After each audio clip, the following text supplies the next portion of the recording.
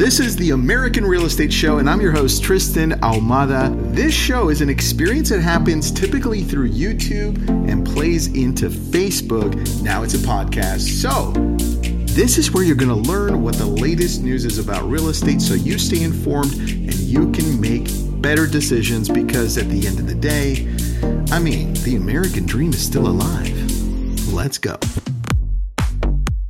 We're back. We're still in May, and I don't know what day it is. I think it's Tuesday, someday in May. But let's talk about foreclosures.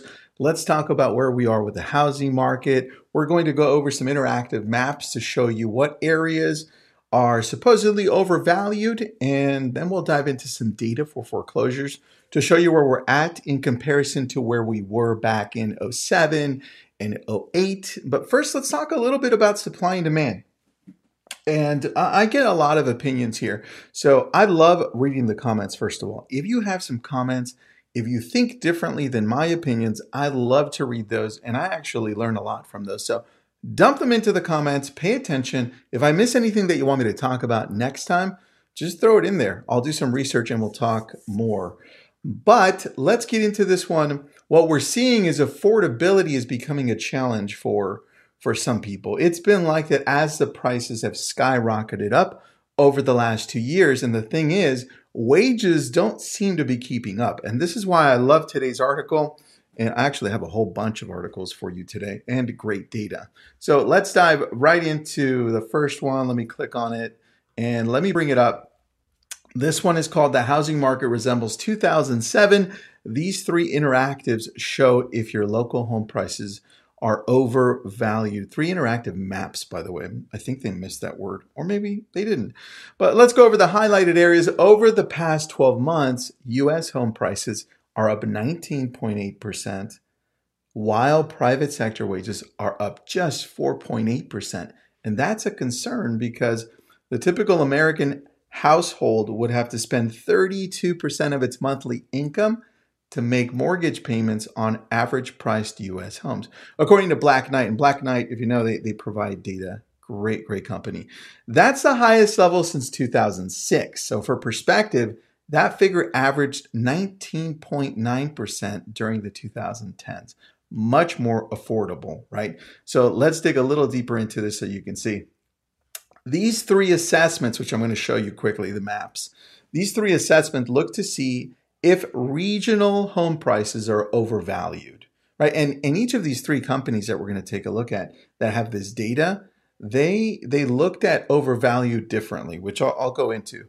But relative to what economic fundamentals, i.e. local income, would historically support. Now, let's take a look at this first map, all right? This is how CoreLogic rates home pricing in America's largest housing markets. So they only went in and they said that blue is undervalued, purple or light purple is normal, and red is overvalued. Now, I'm going to put up the link to this one so you can have fun with this one. It's on the YouTube channel under the description. I'll put up the links there. But if we take a look at, I'm in LA. I'm actually between LA and Ventura County, right? With Thousand Oaks, Ventura County, and LA. So it looks like for me, I'm normal, and right there looks like it's overvalued. Now we take a look at all the overvalued areas, those prices that have gone up dramatically. When we go deeper into this and we show you the other maps, they're going to then go into and say, hey, look, the overvalued areas, they seem to be, and let me bring this down a little bit. They seem to be those areas where we had a massive influx of people, and we've been over that. So now let me show you, and let me continue on this one. So CoreLogic says the real estate research firm finds that 65% of housing markets are overvalued. Home prices are above what local incomes can support. That's how they determine it, right? And we went over that at the beginning. To run its analysis, CoreLogic used sales price data from February. So this is like, we're in May, March, April. That's 3 months ago, almost. Once sales data comes out in May, the picture should be worse. That's right? Because there's a lot more people that bought and there's less inventory right now, which is, it's kind of in the middle because we're in the rise during the summer market. So if we go down a little bit more, we can take a look at now Each month, researchers at the Real Estate Initiative at Florida Atlantic University calculate how overpriced or underpriced homes are in America's 100 largest housing markets. And that one's a little more fun. So let me take you to this one. And to me, I enjoy this one a little better because, first of all, it's only the 100 markets. So it's not the whole United States. And then it highlights them even into darker blue, light purple, and pink. You don't find any yellow on here. But the darker blue areas are those areas that we saw an influx from. Like, we know a lot of people left LA, San Francisco, and they moved over to Boise, Idaho. And look at the score here. That's how, according to what they have, that's how overvalued Boise, Idaho is, 75%. And then you look at Riverside, the lower priced areas in California. You look at Tucson and Phoenix, and then you look at these other areas in Florida. What I noticed is that all of the prices, all of the homes that were at a very low value were all of a sudden thrown into now higher priced, multiple offers, cash offers from areas like Seattle coming in, moving into what we had at Phoenix, LA moving to Vegas and Idaho, and then New Yorkers moving down to Florida. That's important to note because that's what's also driving a lot of this market, right? And we know that the second home market just started dropping. So just 2 years ago, read this with me because this is important. Just 2 years ago, Florida Atlantic University's data found 0% of housing markets were overpriced by at least 30%. And then you saw, right, Boise was like 77, 75. The last time the housing market was this overpriced, and this is a concern, was just prior to the implosion of 2000's housing bubble back in March 2007. 40% of the large markets were overpriced by at least 30%. And that's the concern because now we go to Moody's, Mark Zandi, and we always bring up this guy, Mark Zandi, chief economist of Moody's. It says, won't call the 2022 housing market a housing bubble. All right, that's good. Calling it that would require both speculation-driven price growth and home price overvaluation. So we only have one of those, right? While Zandi doesn't think speculation, is driving up prices, it's not. He does say we meet one housing bubble requirement. Home prices are greatly overvalued. So this is why it's a concern, right? The overvalue and the wages, if the wages were there, they wouldn't be so overvalued. Now, indeed, Moody's latest analysis finds a housing market that is looking more and more like 2007. So they're concerned a little bit. And I want to show you now their map, because if we go down over here, this is the percentage overvalued. They're a lot more colorful. I kind of like this one better. But you see the title here, the degree to which regional home prices are overvalued or undervalued according to Moody's Analytics, right? Yellow, let me zoom in. Yellow is undervalued and the darker purple is overvalued. So again, this matches Boise is overvalued. Then you have Arizona, parts of Arizona are overvalued. And some parts of Florida are overvalued. You can see all the places that are being invested in by, 18% of all sales were investor sales first quarter. That's a big number, right? And then we take a look at California, and then over here, yellow looks a little safer according to them. Now, as we dive deeper into this, we want to take a look at what this means. So over the coming year, Zandi says, tells Fortune, he thinks U.S. home prices will be flat. The economic shock caused by spiking mortgage rates should be enough to cool off the historically hot housing market. However, he says the most overvalued regional housing markets could see home prices dip around 5 to 10%. And he's talking about those areas like Phoenix, Boise, Idaho, different parts of Florida. Look, we went over this yesterday. I don't think that's going to necessarily happen because one thing that they're not anticipating is that, which we went over yesterday, builders are saying, hey, maybe we shouldn't build as much. And in that Zillow report, it showed that some of those builders are now thinking twice and saying, maybe we'll just wait. And if that happens, guess what? That demand is still there. Now, I want to show you because the biggest concern when it comes to all of this is, well, does that mean we're going to head into foreclosures? And I've got 4 sections for you. Those I wrote them down. So number 1, fewer homeowners are in trouble. And I've got some great slides for you that Keeping Current Matters sent me. and they're beautiful. So I have to show them to you. The very first one is going to be this one.